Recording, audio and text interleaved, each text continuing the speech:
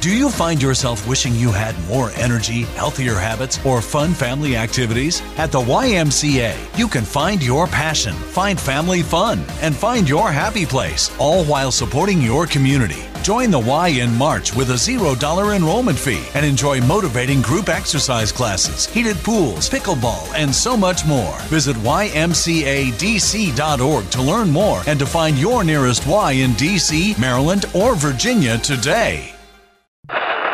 Live to tape.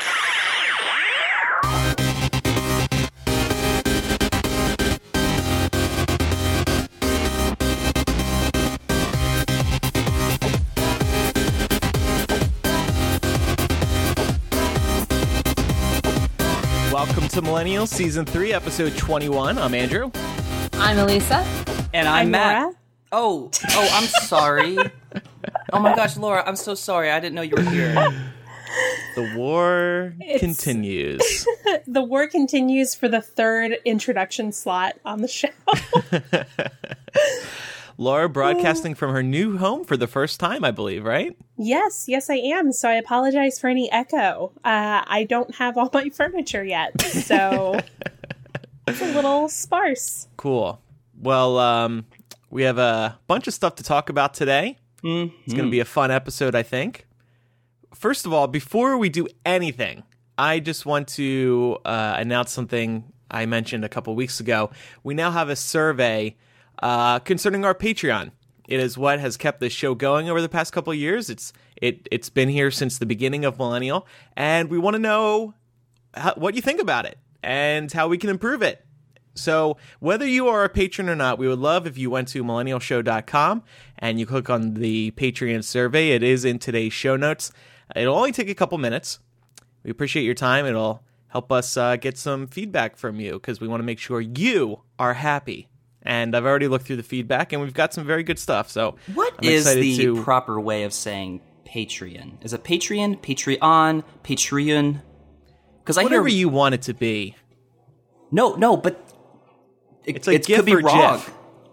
Well, I think it's either Patreon or Patreon. I say Patreon. Patreon. Patreon. Patreon. That's one. Expecto Patreon. Patreon is definitely not one anyone uses. I always get confused. It is now. Between patron and Patreon. Like sometimes I'll say patron when I mean to say Patreon. Maybe they should just change the word. We need a whole different branding. Anyway, Wonder Woman was in theaters this weekend. Who saw it? I saw it. I did. Me. It was fucking awesome, I thought. It was really good. I mean, listen, there were some parts that were incredibly cheesy. There were some times, like, the one problem the movie had, and this is not a spoiler, but sometimes Wonder Woman would, like, look directly into the camera and say her line, and it was a line that was meant to, like, you know, like, have some impact. Be like a gut punch, like, I will do this. It's like the House of Cards when Frank Underwood's talking. Yeah, and she wasn't talking directly to you, but nonetheless, she like look like at the like it'll be like her looking at like the main or the other characters at the camera and being like, "No, I will take care of it." And then dramatic music plays. It had that one too many times, and it irked the fuck out of me. But every superhero movie is cheesy in that way. So, and this is just no exception. That said, other than a few of those moments, it was incredible. It was really like, I loved oh my God. it. Andrew, did you see it? No, I didn't actually. Oh my God, you guys. Okay, well, here's I mean, this is going to be a spoiler, but it's a little too long. Okay, it's 2.5 hours. Nat, just stop. No. No. You needed the scene. I think that all the scenes that were in there were sort of essential. So critically and attendee-wise, it seems to have done really well. I haven't seen it because, like, now that I'm living at home, I have nobody to go see stuff with. So I'm just, like, sitting here by myself, you know. You are what am I a gonna do strong tonight? and independent woman, Andrew. You can see it by yourself. Yeah, like, I know. this is the movie I know. that you can do that with. I mean, Elisa, can we just talk for a second of how fucking awesome Claire Underwood was? in this movie? Yeah. Robin Wright? Okay. Like, I want to grow up She to was a be badass. Robin Wright. I have to tell you guys, the best part of the movie, far and away, is the first half of it. Which makes it a little bit anticlimactic because you're expecting the rest of the movie to live up to like the opening few scenes. And it ultimately doesn't, but it's still like, if you go for no other reason, you gotta go for the scene where all of the Amazonian women like fucking storm the beach and just take bitches out. They just slash and burn. Well, it's the first hour fucking... of the whole movie. I looked at my phone when they were leaving Amazonia Fern Gully. I don't know what the name of the island. Yeah, anyway. Themyscira. So it was just a full hour of that, and then I looked at my phone, and it had already been an hour past. So basically, like, that was like the first movie, and then now we're doing like I felt like I had a whole movie ahead of me after this. I was ready. I walked out feeling like I could take on the world. And someone tweeted something that I don't remember who it was. Some comedian tweeted something that resonated so deeply with me. They said something like, now I understand why all of these men walk around so super confident every day. I see one goddamn female superhero movie and I'm ready to like take bitches out barehanded. It's so true. It is so true.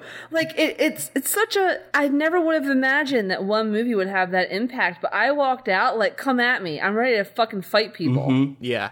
Well, speaking of that, the film did very well at the box office. It made over 100 million opening weekend in the United States. And the reason I mention that is because this is the first female-led superhero movie in modern times. By female director, too. Right. And Marvel's gotten in a lot of trouble for taking forever to do a female-led movie of their own. People have wanted Black Widow, but that hasn't happened. The first one's going to be Captain Marvel, and I think that's 2018 or 2019. Yeah, but this is Wonder Woman, though. There really isn't another female superhero who can touch Wonder Woman. Like, right, she is major. Yeah, she is. That's the a good peak. point. She's the pinnacle of female superheroes. And thank God they have a hit, because DC has had a terrible time so far. I don't know if you guys heard of this, but Seth Meyers made a joke about Wonder Woman's box office, saying Wonder Woman made $120 million or $100 million opening night, but Wonder Man made $120 million. Oh, I get it. Because of the pay gap. Yeah, pay gap. That's a good one. Good one, Seth Meyers. All right. Well, we're going to get into Laura's some little. Yeah, I Laura just clearly. yeah. No, I mean, I am going to see it because I've heard great things about it. I'm particularly impressed that Captain Kirk is in it. I'm really excited to see how Star Trek Yeah, he's in it a factors lot. into the story. This is probably the most screen time I've ever seen a love interest have in a superhero movie. Because that's very simple. Why? You need a man to help carry a movie, and so that's why Chris Pine is in it. We're not quite there you know yet. What? You. Chris Pine is great in this role, and he's so funny and so charming. He is in this movie what every other fucking girlfriend is in every other movie. He's like, you know how there's a man and they always have the girlfriend that gets them into trouble and like doesn't know what the fuck they're doing. That's kind of like Chris Pine here, and it's just a beautiful dynamic. But like, he's still funny and charming, and it's awesome. Anyway, go see it, guys. Yeah. Great movie. It's worth it. There's nothing else out. Support female-led movies. Okay, so we have a couple of AP Choice selections here. We wanted to answer some of these. These are from our $10 patrons over in patreon.com/millennial. First of all, this first one comes from Sean. Something very close to my heart at this moment. Do you guys have any go-to hangover cures? I made a greasy breakfast sandwich this morning, which usually helps, but my stomach still feels a bit uneasy. Hopefully I'll be over it by the time you record the episode, but I'm curious for the future. God, I fucking hope so. My main tip is to drink water while drinking alcohol. That's how you start to save yourself. I once heard a tip: you have a glass of water for every glass of beer or alcohol. That's while you're drinking. Right. Yeah. And that'll help prevent a hangover because you don't get dehydrated. But these are hangover remedies. Okay, fine. What are yours? Drinking lots of water. But staying hydrated. Keep your alkaline levels, like drink maybe like a Powerade or something. I always eat a couple bananas. I hear the potassium in bananas really help the hangover, and also pickles. Apparently. Are you fucking trolling us right now? Yeah, what the hell is this shit? Listen, there are 2 remedies that I use: sleep and vomit. I always feel better after I go throw up and then go to sleep. Yeah. I take about 4 ounces of vomit, just down it, and then take an aspirin. Listen. Legitimately, 2 main cures, they fix me up every time. 1, eat like a small loaf of bread. I don't mean go to the store and buy like Wonder Bread, but like go to like Panera, get like a small little loaf of bread, butter it up, and eat the whole thing. Like nothing else, you know. Other things can make your stomach upset. Just that bread will soak that shit right up. And while you're eating it, like as soon as you're done or right beforehand, pop 2 Excedrin. No joke. Your headache will be gone in like 30 minutes. You'll feel right as rain. Yeah, but a lot of people say that like aspirin or any type of painkiller exacerbates it a little bit. I don't care what they say. But yeah, I mean, there's no actual remedy for a hangover, despite what they say. Yeah, there is. It's called time. That's the only thing that will fix it. And also, Sean, just don't be drink less. No, you always have that. That's great advice coming from you. Yeah, fucking terrible from any of advice, us. Andrew. I don't think any of us have that authority. Don't you guys have those days where you drink so much and you're vomiting your brains out, and then you're like, I'm really going to make some changes concerning my drinking habits? I don't know if I ever do change for like it, a couple no. weeks. I mean, I say I deserve this under my breath a bunch of times. Like, I deserve this. I deserve this. But I want to try those little bottles that alcohol? No, little bottles of hangover cure, the hangover cure things. You see them at like CVS and stuff. Have anyone ever tried one of those? Oh, yeah. I mean, that 100% works. Anything from CVS that's in a 5-hour energy bottle. Don't those just have like a ton of vitamin B in them? I think so. Yeah. I mean, that makes sense. Yeah, but if I'll believe anything a label says. What we need in this country, a lot of European countries have this apparently, hangover clinics where you can like go check in for an hour and they give you an IV with fluids. Where's this? Just in, I think like Sweden, maybe? Oh, and in Vegas they have one of those. I bet they have it in Germany like, too. That's great. That's great. Like you go drink, yourself until your liver's almost dead. Yeah. And then on your way to work the next morning, recharge stop in the hangover clinic. Just like your phone. Oh, God, that's fucking amazing. By the way, Matt, what? I can't believe you said that painkillers make your hangover worse. That is so not true. Is it? No, I think I'm pretty sure. Mean, who doesn't take ibuprofen when they have a headache with a hangover? And you always get better.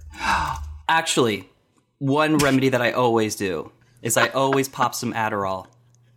Adderall? Adderall. Yeah. Adderall helps. Yeah. Well, that's good. Let's promote pharmaceutically approved speed as a hangover cure that you'll be addicted to for the rest of your life. All right. Thank you, Sean. Hopefully those help. Good luck with your hangover. Natasha says, my wife is getting more into weightlifting and nutrition. I know you all recommended a chocolate protein powder from Amazon before that actually tasted good, but I can't remember the name. Could you all tell us again? Maybe add in some additional tips you all have on the health and fitness front. Thanks. Oh, fuck. I can't remember what that stuff was called, but I'm looking it up right now. I think Andrew, stall for time. Well, there was something that I used to. I use Optimum Nutrition. I don't know if that's the same one that I don't even know which episode. I probably wasn't on this one. But this was a long time ago that we talked about this. I always have Optimum Nutrition on Amazon. It's really good, and it's double chocolate. It's my favorite. That's the one I use too. And like Matt, I ordered it through Amazon. It is so good too. I think it tastes better than chocolate milk, and it's healthier because it's like it has no sugar. Mm-hmm. I mean, it has a lot of protein. I mean, it has a lot of calories, but that's because it's for weightlifting and stuff. That's the point. Yeah. So I stopped doing this though. This is gonna sound so douchey, but I've actually bulked up a little too much. I had to switch to medium shirts, and so now I don't even want. No. Now I don't even want protein because I don't want to keep bulking up. I like looking a little twinky, you know. I don't want to lose my twink. Poor Andrew. He's like, I got into medium shirts. No, but really, because I had all these small shirts and then I couldn't fit in them anymore. I mean, I stopped taking them too, but not for that reason. I just didn't go enough to actually see results from this, and I just said to myself, I'm not this person. I'm not this person who takes creatine and all this other powder shit. I just rather spend my money somewhere else, like In-N-Out. Did you right? Did you I was find gonna yours, say Laura? I just fell off the fucking wagon. No, I can't find it because it's been so long since I've ordered it off Amazon that it's not even in my order history anymore. I've actually fallen off the wagon pretty hard too. I don't think I've been. You guys haven't seen me, and I haven't taken many pictures, but I've gotten close to my Panera Bread days when I used to work at Panera Bread. I don't believe it. I was kind of chubby. I don't believe it. That was you God. did balloon around that time because Matt and I were eating fast food 7 days a week, and we both got bad. But even you do that in your early 20s. You know what? 20s. No, you two can just go fuck yourselves. No, I'm not saying and compared. We ballooned, and we didn't say we got fat. We just said we were eating so incredibly bad. I went to bed with eating 1,000-calorie muffin every night. And I had no idea how do you get 1,000 calories into a muffin? It's called the cobblestone. And what it is, it's cinnamon raisin bread chopped up and then swirled with cinnamon sugar glaze. And then it's baked. And then it's topped with a white glaze sugar topping. By me. And it's 800-something calories each. Actually, it sounds pretty amazing. It's pretty fucking amazing. How do I get one of those? We're not giving Natasha any good advice here. No. Our advice was that, what was it? I already forget the name. Optimum Nutrition. Mm-hmm. That is very good protein. Yeah, but they also asked for, like advice? Nutrition, health and fitness, right? Like advice. Don't be like me. Don't be like me. Don't be like on your game for like 6 months and be doing awesome and then be like, it's Christmas. Let me enjoy things. And then like never get back on the wagon. Are you still vegetarian? So I'm pescatarian now. Oh. But yeah, no, I still don't eat meat. I don't eat red meat, but that's as far as I got. Yeah, but no, for me it was just that like Christmas never ended. You know what I mean? Like the party just kept going, huh? Just kept going. Yeah. Okay, weird. I would suggest, as far as dieting goes, to just find out what works best for your body and not really follow too much of what other people's diets and regimens are, because not every person will have the same effects with certain diets. So just get to know your body a little bit. My advice is take shortcuts if you're looking for dieting. Just start there. Like instead of regular cream cheese, get the reduced fat cream cheese. Instead of regular cheese, get reduced fat cheese. Or when I was going through my weight loss period, I went up to 200 pounds. I got down to 150 in a span of God, I can't remember, 4, 5, 6 months. You lived off lean cuisines. Lean cuisines, fat-free cheese, which was disgusting, but I got used to it. Like dried apples. I had an amazing diet. Sandwich thins, not regular bread. Andrew and I were living together at the time, and we did separate trips. We did our own grocery store trips. That's another good shortcut, by the way. Instead of regular sandwiches and regular bagels, get the bagel thins and the sandwich thins. I still eat those today, all the time. So there you go. I have asking me for nutrition advice is like asking Walter White, how do you quit being an addict? Like, you don't want to come to me for this, but if I were to give someone advice, it would be eat everything. You're going to die no matter what you do. And I just think that you should go out with a bang. And, you want to die sick, not healthy. That crosses your path, just eat it. Eat it. So Elisa's tagline for this show is, I am the one who choose. Elisa, you really are a bad influence. Ever since November during the election, I have not stopped eating string cheese. Because your apartment, your fridge was always in supply of string cheese. So now there's always string cheese in my fridge. Is a Greek god. Polio, the god of fucking heaven. I don't know. Of life. I don't know. Whatever. My point is, eat what you want and you'll be fat like me, but you'll also be happy and full. Isn't that what we all strive for? And one last AP Choice submission here. This is from Jonathan. He says, I'm traveling to Great Britain, mainly London, I suppose, later this year. Do you have any tips, suggestions of places to go visit? I have about 2 weeks of solo travel that is scheduled but yet to be planned, and I wanted to know what you think is of value from an American standpoint.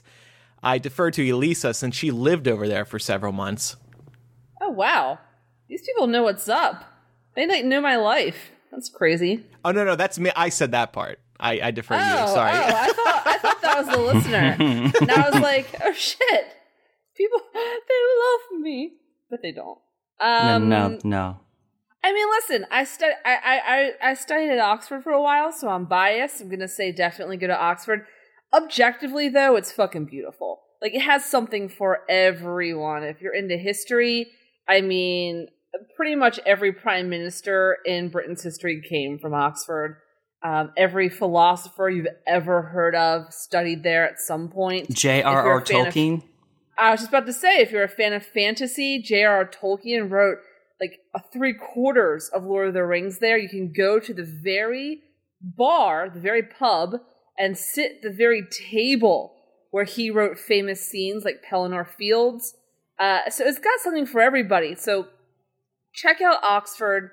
And the commute too there is amazing. I remember that. It's just so beautiful. Bad. If you're flying to London, it's like an hour bus ride, hour and a half. It's real easy. Other than Oxford, check out Bath. It's really cool. Like, there's actual literal outdoor baths, and it's just a beautiful.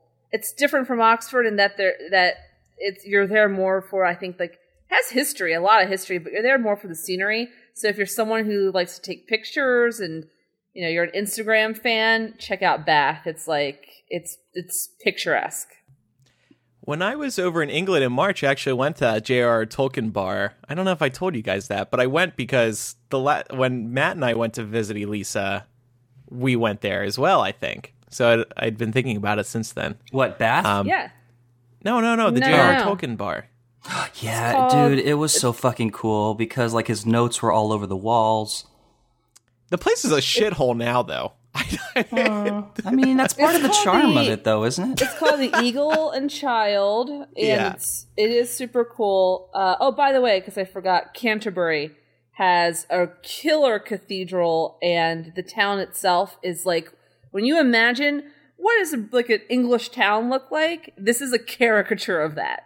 It's like exactly what you would think a quaint, tiny, cute little old English town would look like fucking people drinking tea with saucers and shit outside. That's hardcore, real cool. Man.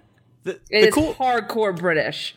The cool thing about England is it's very easy to get to from America if you're looking to get all European.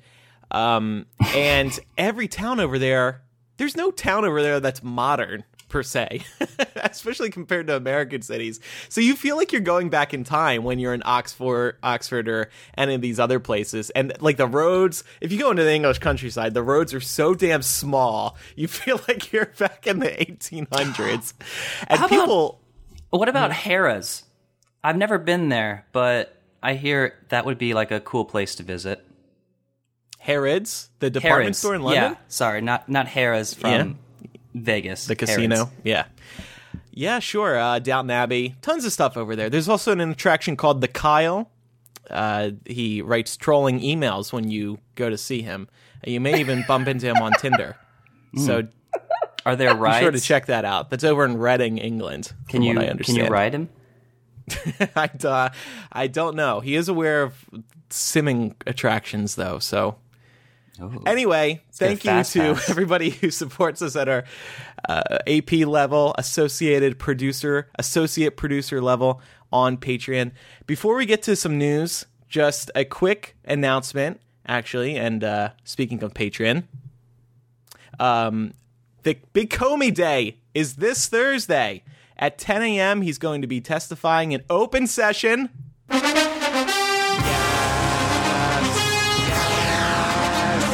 It's going to be a very big deal because he's going to have some things to say about his meetings with Trump and what Trump told him.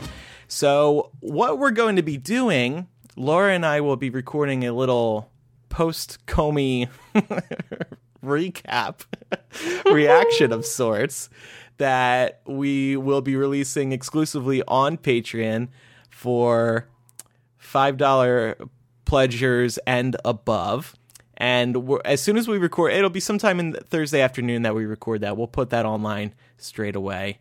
So you can look forward to that. So obviously, we wanted to get our reaction out because it's a very big deal. CNN's got a countdown clock.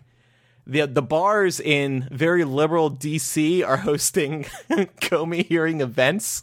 For example, Shaw's Tavern in D.C. will open at 9:30 a.m. for what they're calling the Comey Hearing Covfefe.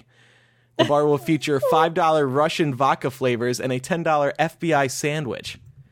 So come on out for the fun. Oh my God. Wait, I want to go to one of these things. Is there like a site that has like James Comey pub parties? Well, I just found this one happening in DC. I saw it on Twitter, so you'll have to check your local listings to find out if a Covfefe event is happening near you. What do you guys think that we can expect from this hearing? I know CNN just reported about half an hour ago that Comey is apparently going to dispute Trump's claims that he was told he wasn't under investigation. So that's one thing. What else do you think we're going to get out of this? The golden shower story is true. I'm sure that's his priority. We should do a Covfefe bingo game. Sure. Yeah. I think we're going to. I would love to see Comey like bring his freaking memos and just read them verbatim. Like that'd be pretty entertaining. But what he has to do is he has to confirm that those memos are real. I think that'll be the big story out of it. I'm hoping for one or two other surprise revelations. Maybe he'll reveal something else that happened in these private meetings, because we remember, it's hard to remember this in light of hearing about it so much. These came from damn anonymous sources. So, you know, who knows what else happened behind these closed doors that we still don't know about. I'm hoping for a bombshell or tell. Also because I hate to say this, but I think we've kind of like gotten, conditioned to this bombshell. Like it doesn't even feel like a bombshell anymore since we've been hearing about it for so long. So we need a new bombshell to help us reappreciate how badly Trump sucks. I think you can expect the Republicans to ask Comey why he didn't resign. I think that's going to be the narrative that we hear a lot of. Like, okay, so X, Y, and Z happened.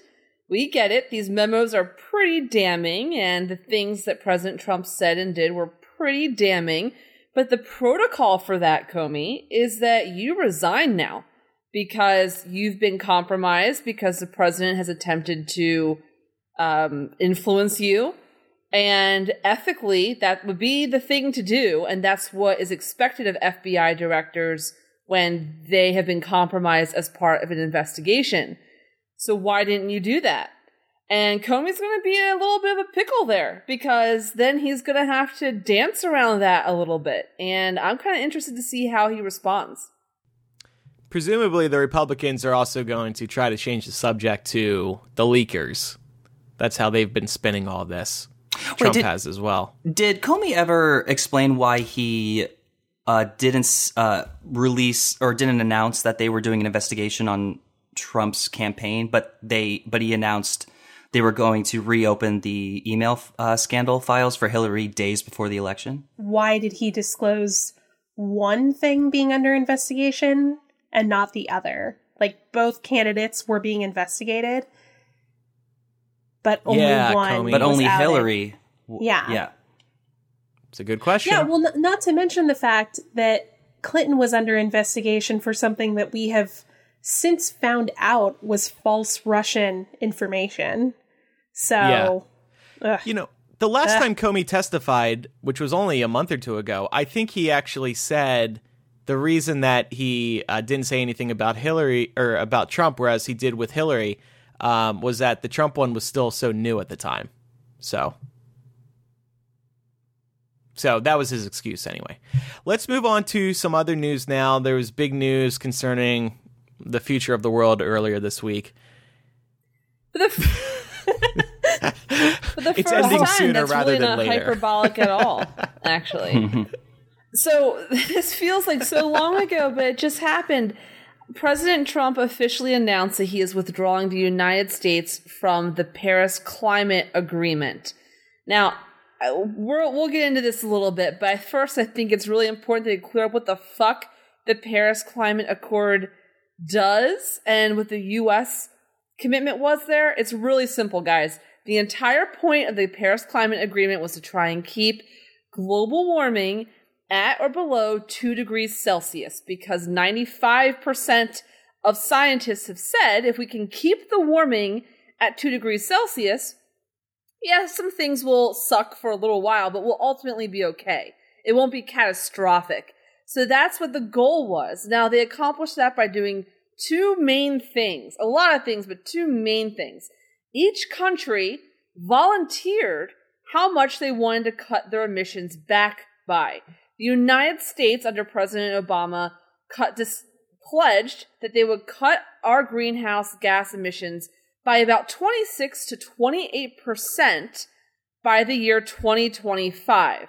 So about basically a little more than a quarter. Cut them back a quarter by 2025. Every country got to say how much they're going to cut their greenhouse gas emissions by as well. And it was voluntary. No one said, hey, you have to cut it back by this percent. Every country got to choose for themselves. The second thing that it did was it set up a climate action fund of $100 billion a year. The way this worked was that developed countries like the United States, China, UK, France, etc., developed nations would pay developing nations and third world countries $100 billion a year total to be spread out among all of the countries to basically develop greener and more renewable sources of energy. The thinking behind this is really easy. United States, France, Spain, etc., we've all had our use of fossil fuels. We've been fucking up the planet for a long goddamn time.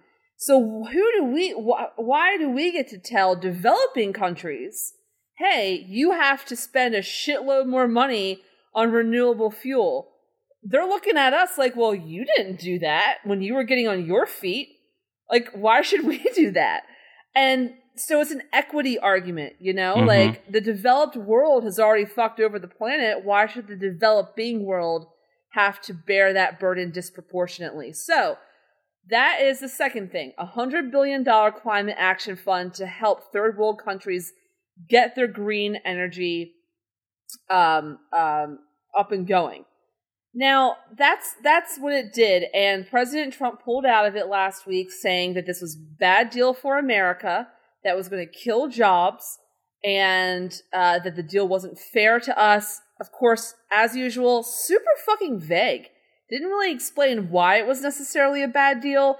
Something like 100 different companies, all from Microsoft to Google to a lot of steel manufacturers even, signed a joint letter to President Trump a few days beforehand saying, listen, we think this deal is actually really good for us and really good for jobs. Because, newsflash, the number one field, the number one industry in the United States right now in terms of jobs is green energy. It is the fastest growing industry in terms of jobs. And so these guys, 100 plus companies were like, hey, we think this is actually great for us economically. But that didn't matter either. Bottom line was he pulled us out saying it was a bad deal for America, probably because he's a fucking climate skeptic and an idiot.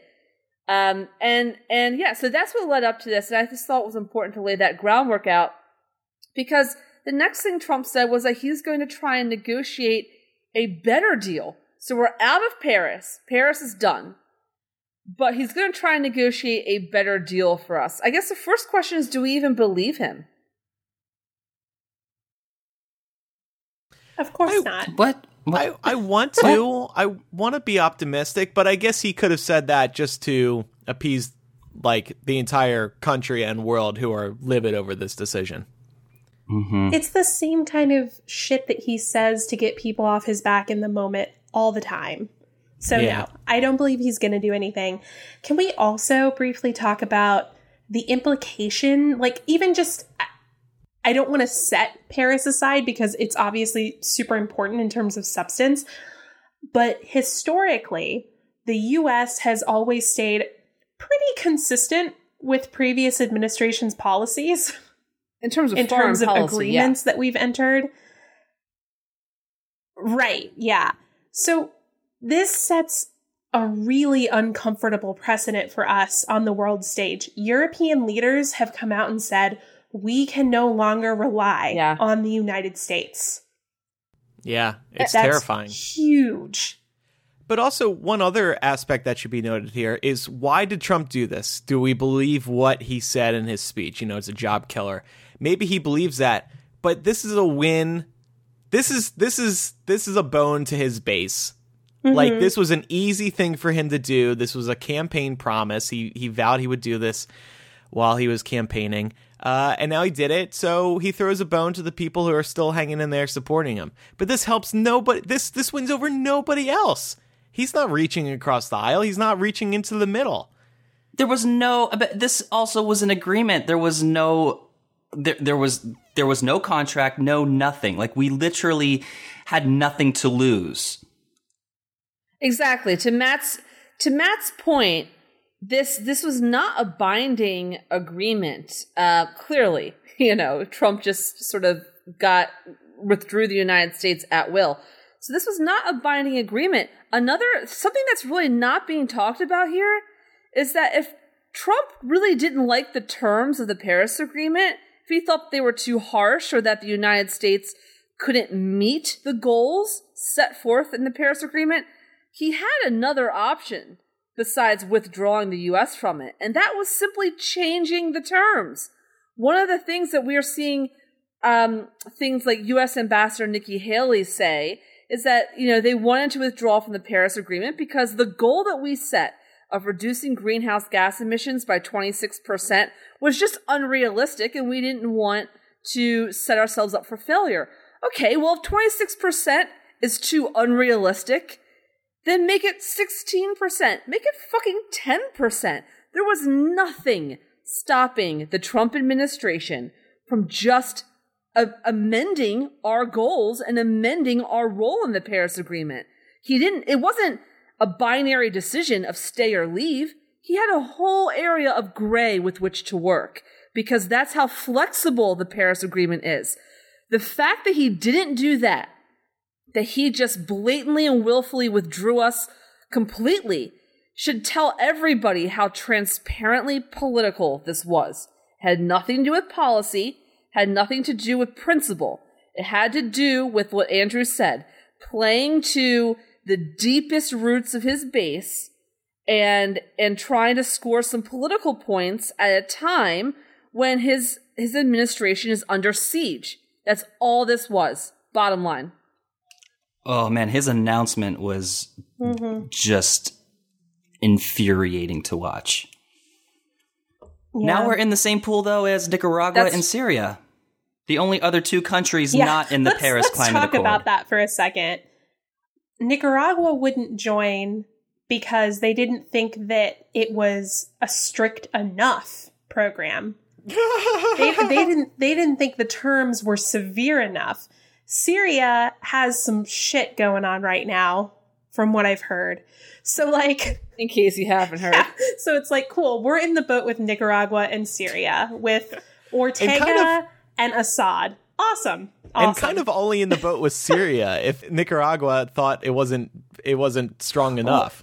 And what really pisses me off about this whole thing, mostly, it's based off of what Vice President Pence said about global warming or climate change is like a leftist agenda or something. Like, whether you believe in global warming or climate change is real or not, why would you be so against just bettering the planet anyways? Like, why is that such a bad thing? Because space doesn't want that. Because you are not a forward-thinking individual, and you don't care what happens to the planet when you're dead. That's the long and the short of it. They only care about what they can get right now. And because we, like the people who are alive right now, yeah, we're going to experience some really significant issues when it comes to climate change, but we're not going to probably die as a result of it.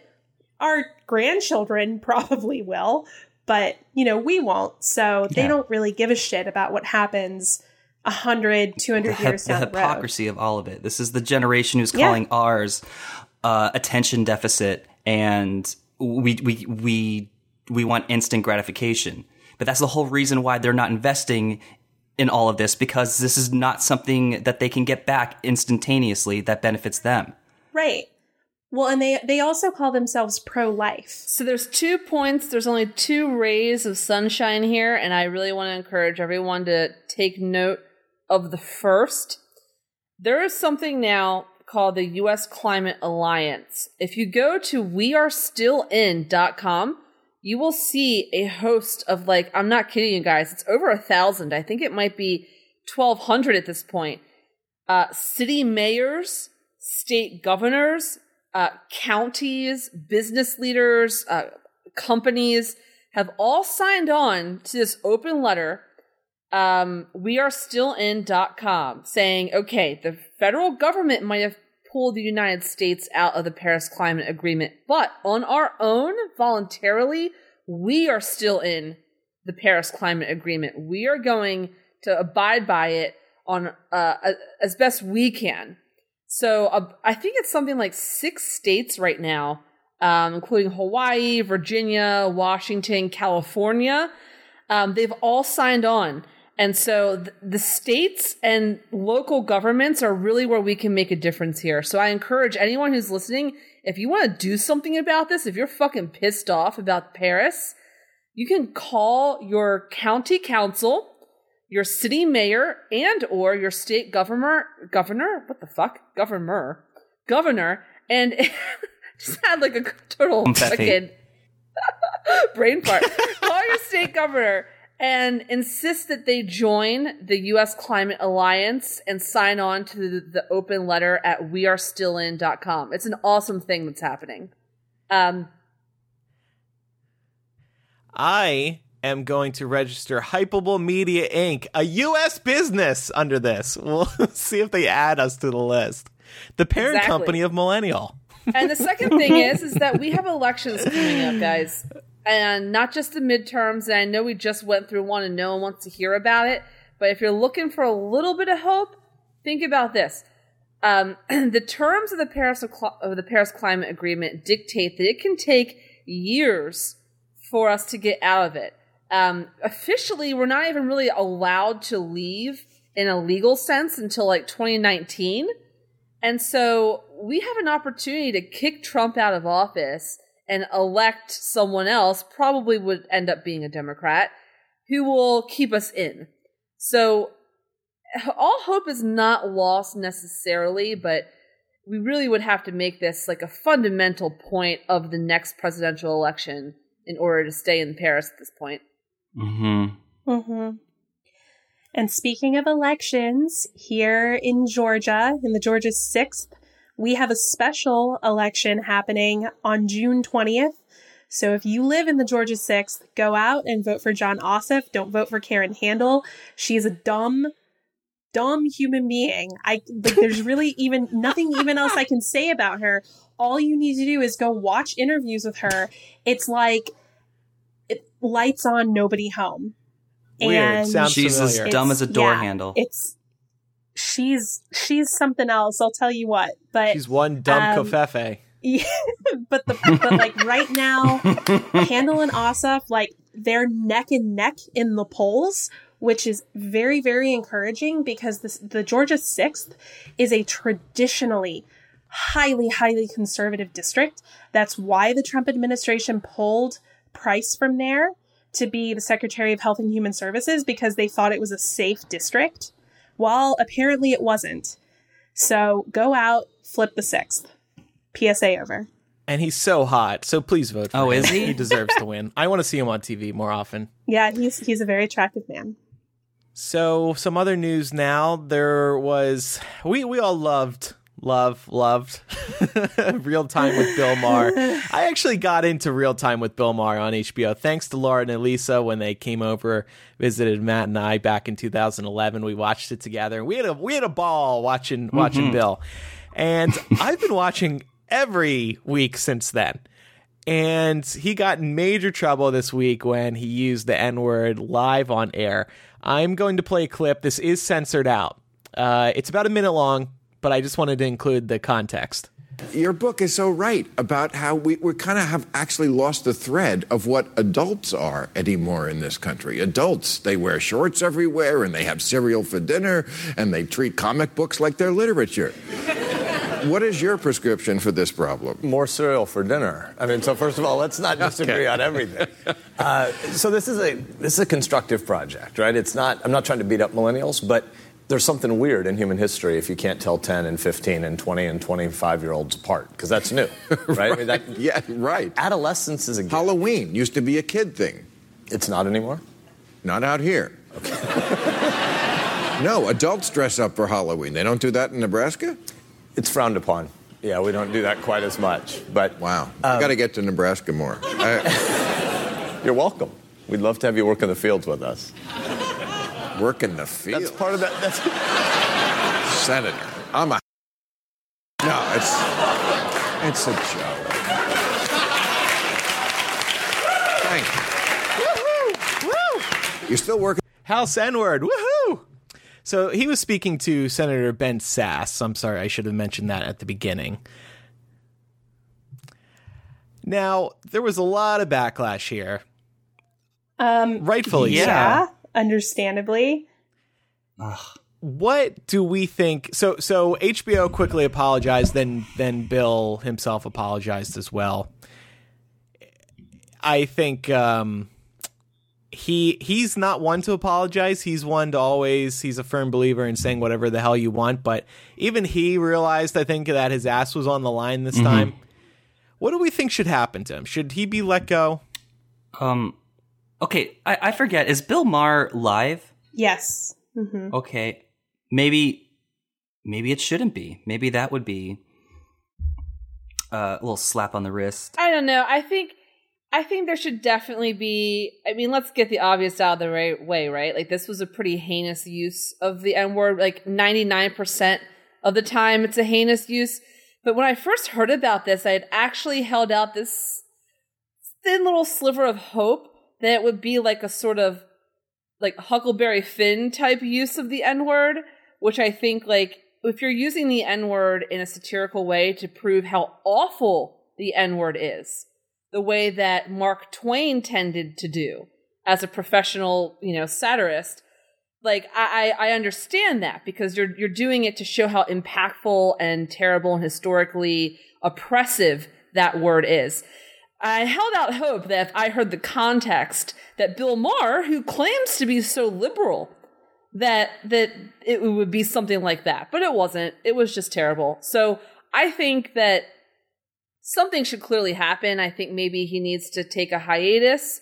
Maybe they need to cancel the rest of the season and bring him back next season. Maybe. I don't know exactly. I think that doing nothing other than an apology is too little.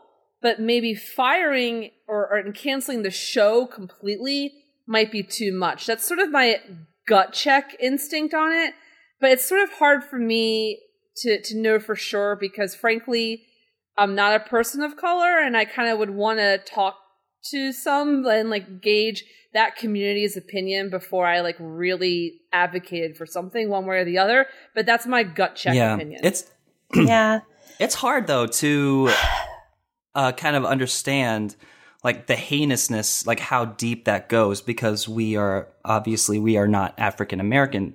We are white, and a little Asian, but just a little bit. Thanks, Elisa. Yep.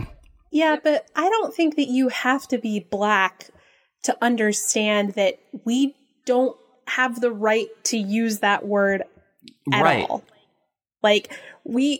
I'm sorry, we didn't spend our entire lives being discriminated against because we were Black. So it's not our place to use that word. Mm-hmm. And Bill Maher, of course, knows that. He's not an idiot. He's a very smart man. I just think that in the heat of the moment, he was stretching for whatever cheap laugh he could get. And I think he knows that. And I think that's why he apologized. Also because of the fact that his network came out in front of him and called it disgusting. Well, it was. So he felt like he had to. And it totally was. I tend to agree with Elisa, though. I think that some sort of action has to be taken. You can't just can't make him apologize and let him be embarrassed on the internet for a few days. I think that some sort of action would need to take place. I think also this really isn't surprising that this happened. This is not the first time that Bill Maher has said something problematic. Yeah. And I've been a fan of Bill Maher's for a really long time. He's not a perfect person. He's certainly said stuff over the years that I disagreed with. However, in recent history, some of his commentary on Muslims is very alarming.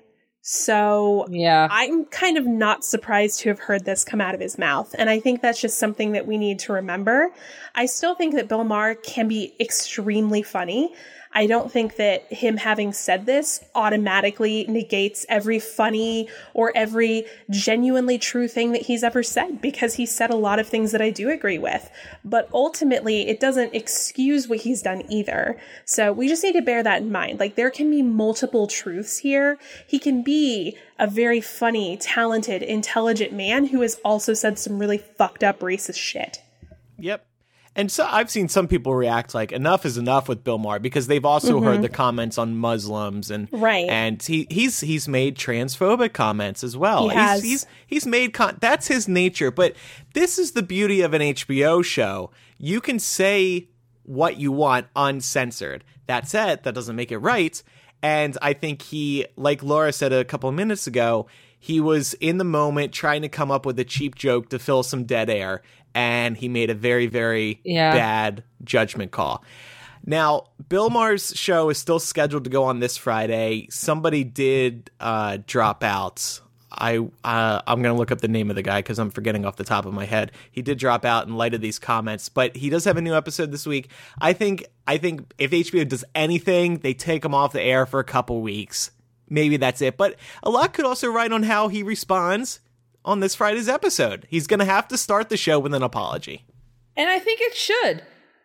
Yeah, he absolutely should. I agree. I was just about to say, I think that the apology can't just be a written statement that was, fluffed out by his PR person. I think he needs to look in the camera and say, I went way too far. I feel deeply regretful about it, not just because it offended other people, but because it violated my own personal principles, and I felt bad about it. I felt bad about myself for it. It was a cheap laugh, and I won't do it again. I think it needs to be sincere like that. He needs to look he needs to look us in the eye and say something like that, and only then will people even consider forgiving him for that, and understandably so. But if he does that, and if he takes a real hit to his show, as I think he should at this point, like being off air for a few weeks, a few months, maybe the rest of the season, I think those two things combined could probably save his ass in the long run. By a selfish standpoint, though, I would really miss the panels on his show, because despite a lot of the shit that he says, which is incredibly heinous, I do like the variety of people that come on his show and debate with one another. Yeah. Yeah, he is really good at bringing on varied panels in terms of just different ideological standpoints.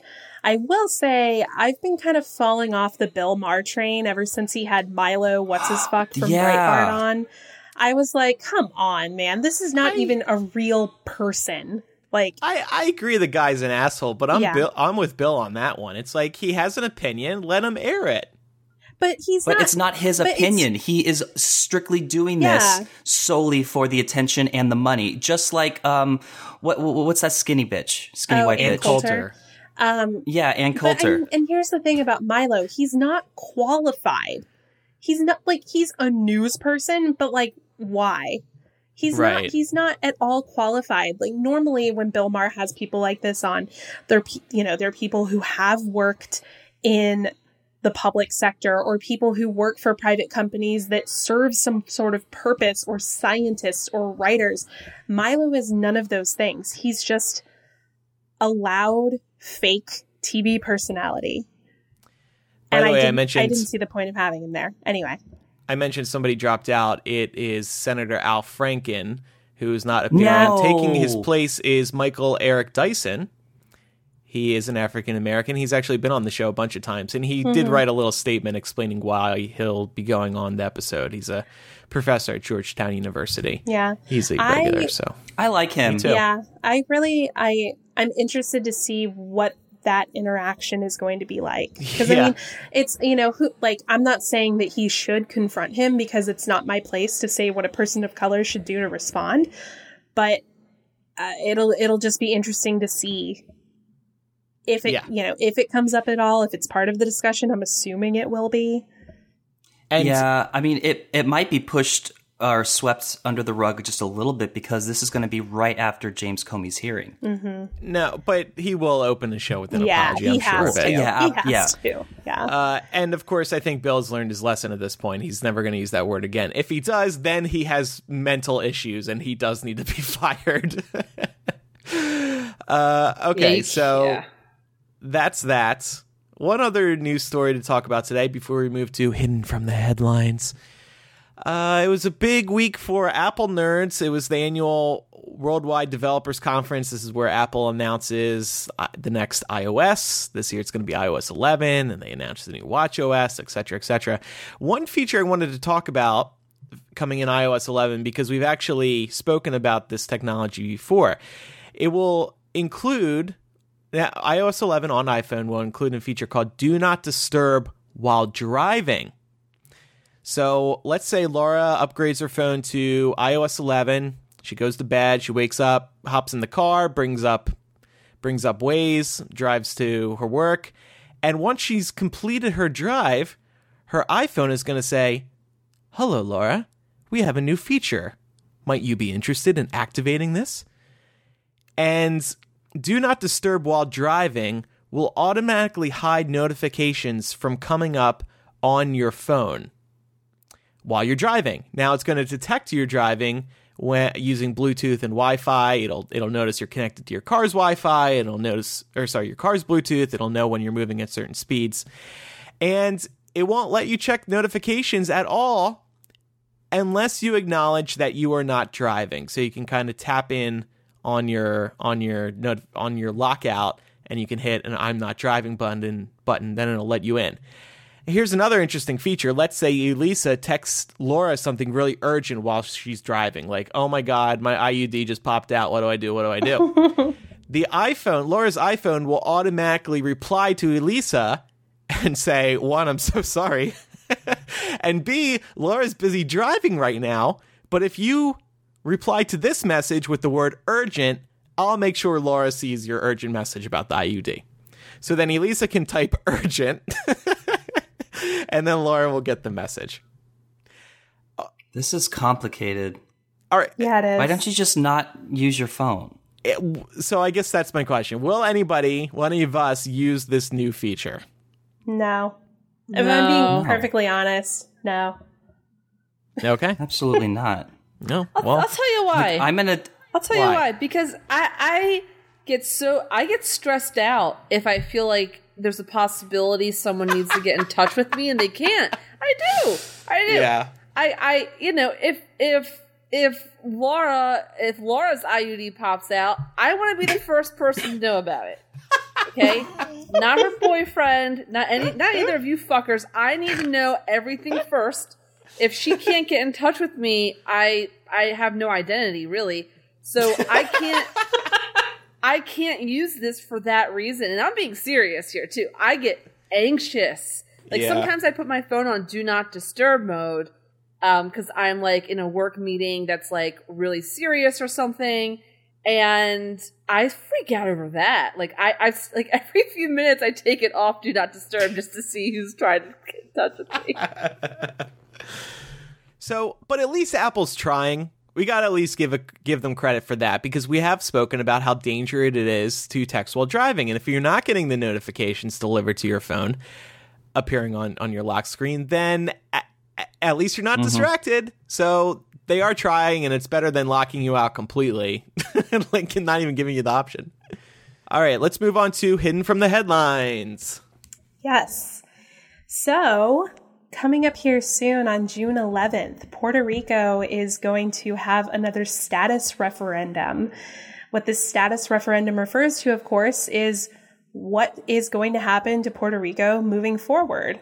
Currently, they're an unincorporated territory of the United States, which basically means that we exploit the shit out of them and don't give them half the rights that U.S. citizens have, even though Puerto Rican or U.S. citizens who live in states and such, even though Puerto Ricans themselves are U.S. citizens. So a really important example of something that Puerto Ricans can't do, that the rest of us can do, is vote for president and also have representation in Congress.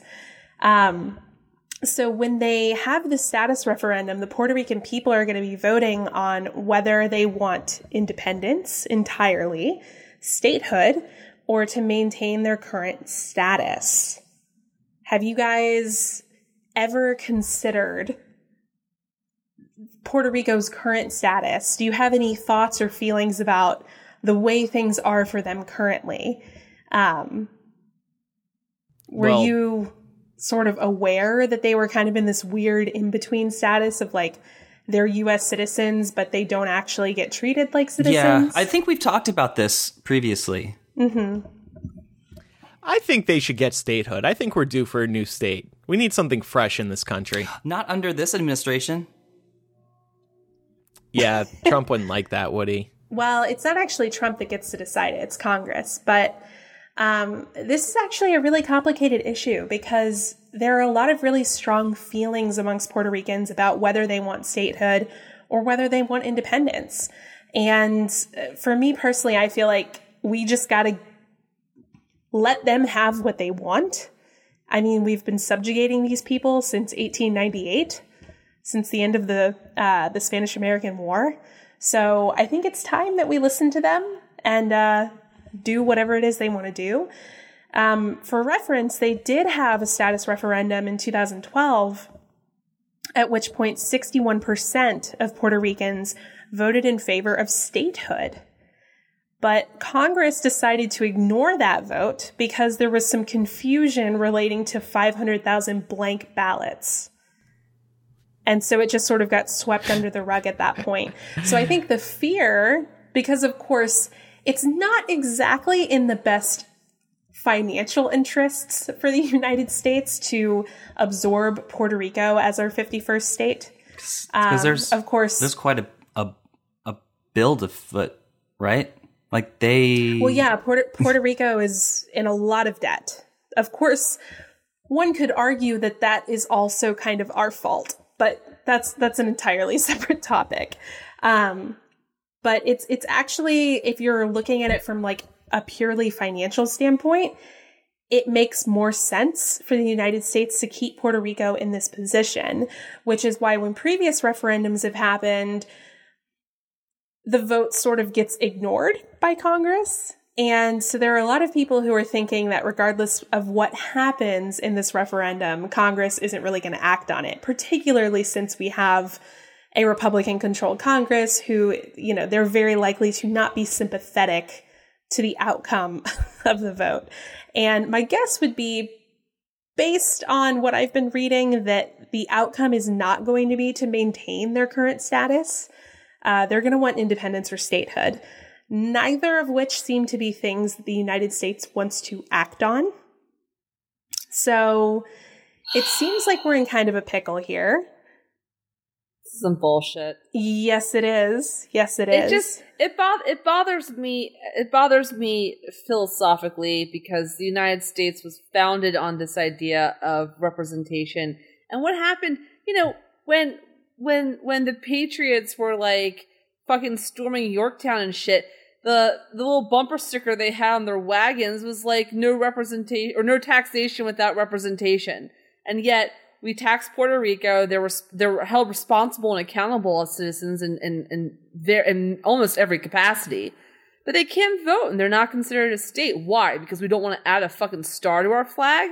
Like, what the fuck? I don't get it. Let's also add in there that Puerto Ricans can be drafted to fight in our wars. Right, exactly. So they can't vote, but they can go to die for us. Yeah, and it's super fucked up. They can be, yes. And many of them even volunteer in our armed forces. They voluntarily sign up, and yet they can't vote for the leader of the armed forces, for the commander-in-chief. This seems like really blatant, transparent hypocrisy, and I don't quite understand why it's even an issue, really, because I don't see, maybe I'm just not informed enough, I don't know something, but I don't see a downside to accepting them as a state. I really don't. Nor do I. I mean, if you're looking at it from a purely financial perspective, as Matt pointed out a little bit earlier, Puerto Rico is carrying quite a lot of debt. However, it wouldn't be the first time that a U.S. state has done that. So I'm not really sure why we can't, given the fact that we as a country have benefited so much from having Puerto Rico as an unincorporated territory for so fucking long at this point. I don't see why we can't give them this one. Like, well, how about from a voting perspective? What do you mean? Well, which way would the state vote? Would they vote Democrat or Republican? And in that case, the Republicans would probably be against it in Congress. It's difficult to say, actually. And to be honest here, I'm completely ignorant on this. Because in terms of minority groups within the continental United States, based on trends, I would expect heavily Hispanic communities to tend to vote Democrat. Of course, heavily Hispanic communities also tend to be very Catholic, which Puerto Rico is. So I don't know if the fact that it's maybe a bit more homogenous and is kind of removed from the continent, I don't know if that would actually favor them more towards conservative parties or if they would still tend towards the Democrats. That's an answer. That's a question I don't know the answer to. And somebody probably much more well-studied and smarter than me could answer that. So if you know the answer to that question, email us. But yeah, that's definitely a consideration, Andrew. Of course, I will say it would probably benefit whichever party controlled Congress that decided to let them in. Right. Like, if you're the party that's like, yeah, come on, Puerto Rico, then maybe they're likely to be a bit more sympathetic to you come election time. Yeah. Or maybe the party to reject the wall. Yeah. Of course, it's also not like a huge population, so that could be another consideration if you're looking at it from the voting angle. Yeah. The long and the short of it is it's bullshit. This isn't the only case in which we're doing this. We have a number of territories. And actually, Puerto Rico, I believe, is the only one whose citizen whose people are actually U.S. citizens. Like we have Guam and the Virgin Islands and another one, I can't remember.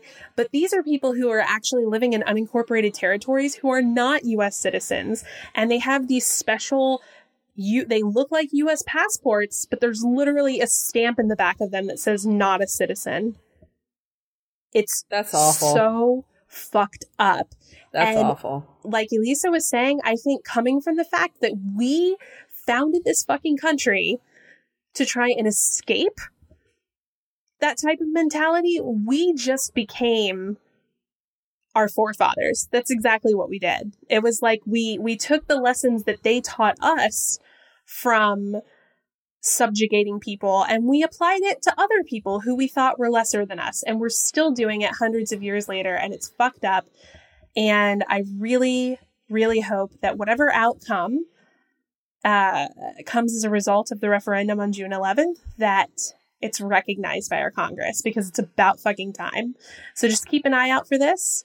If you have any creative ideas about what the U.S. flag would look like if we added another star to it, maybe you should post it in our millennial group. I know our friend Curtis has already posted one that looked pretty cool, where they like took the stars and actually made them in a circular pattern to make them like fit the European in the blue Union. box. You know what we can do? We don't. What? We don't have to change the flag at all. I say we accept Puerto Rico and kick out Florida. Hey, Elisa. No offense. No Elisa, offense, Floridian. the Republicans are never going to want to kick out Florida. Listen, Florida fucks up every election. I'm sorry. And like every election. And you're unpredictable and very like weird, frankly. No offense, but you know, you're done. You're done here. But all the Puerto Rican easy to cut off too. You got. What about Harry Potter Land? How am I gonna buy a wand, Elisa? What? Go to California. Who are you imitating? Who is that? Nerds. Oh. All right. Well, thank you, Laura, for enlightening us. I think a flag, if it happens during the Trump administration, it'll be Trump's head and the stars will go around his head and that quadruple chin. There'll be plenty of room to put stars around the whole silhouette. Okay, well, that wraps up this week's installment of Millennial. Like we said earlier in the show, we will be recording a special edition of After Dark later this week. We will be reacting to the Comey open session one more time because I love this theme so much.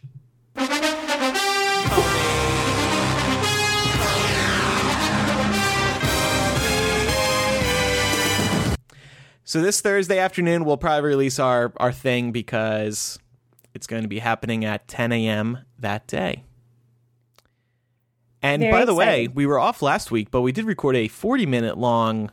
It was supposed to only be about 15 to 20 minutes, but the four of us recorded a 40-minute long episode of sorts for patrons because one of our benefits on patreon.com/millennial is no breaks, even when we take a week off. So we had a lot of fun on that episode.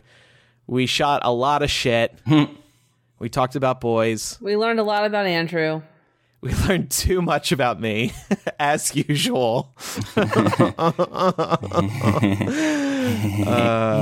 didn't even tell Riley about that because I didn't want him to become a patron to listen. Oh, Riley. Yeah, I don't blame you. Yeah. So hopefully he doesn't make it to the end of this episode so he doesn't hear that it exists. But anyway, it's all available over at patreon.com/millennial. Thank you to everybody who supports us. You're welcome. Thanks, everybody, for listening. I'm Andrew. I'm Elisa. I'm Laura. And I'm Matt. See you next week. Goodbye. I'm afraid of the world. I'm afraid I can't help it. I'm afraid I can't. I'm afraid of Americans. I'm afraid of the world. I'm afraid I can't help it. I'm afraid I can't.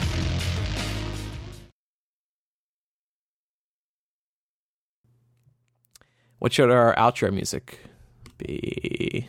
I was actually trying to find a timestamp in a song really quick. Wonder Woman. Yeah. Should be. Gal Gadot is the most beautiful human to ever human. She is hot. She humans really well.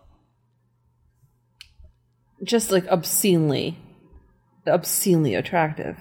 Give me the beat, boys. Free my soul. I want some cock in my fucking hole. Drop a load. Drop a load. I need it. Okay, I'm Outro music. Give me your cock, boys, in my hole. Something. I need a drink. Please leave that in. One for me, one for my confefes. Where does this... 45 seconds, okay. I was just trying to think of something that was going along with the fact that, like, we have us getting out of Paris, Bill Maher using the N-word, and then us fucking over Puerto Rico. So. All right. Thanks, everybody, for listening. We'll see you next week. I'm Andrew. I'm Elisa. I'm Laura. And I'm Matt. I didn't fuck Goodbye, it up. everybody. Bye. See ya. Oh, it's not coming through, is it? Nope. Nope. You can probably just add You just it. edit it in. Oh, that sounds like a lot of work. Everybody shut up for a second. Let me just redo it. Do you find yourself wishing you had more energy, healthier habits, or fun family activities? At the YMCA, you can find your passion, find family fun, and find your happy place, all while supporting your community. Join the Y in March with a $0 enrollment fee and enjoy motivating group exercise classes, heated pools, pickleball, and so much more. Visit ymcadc.org to learn more and to find your nearest Y in DC, Maryland, or Virginia today.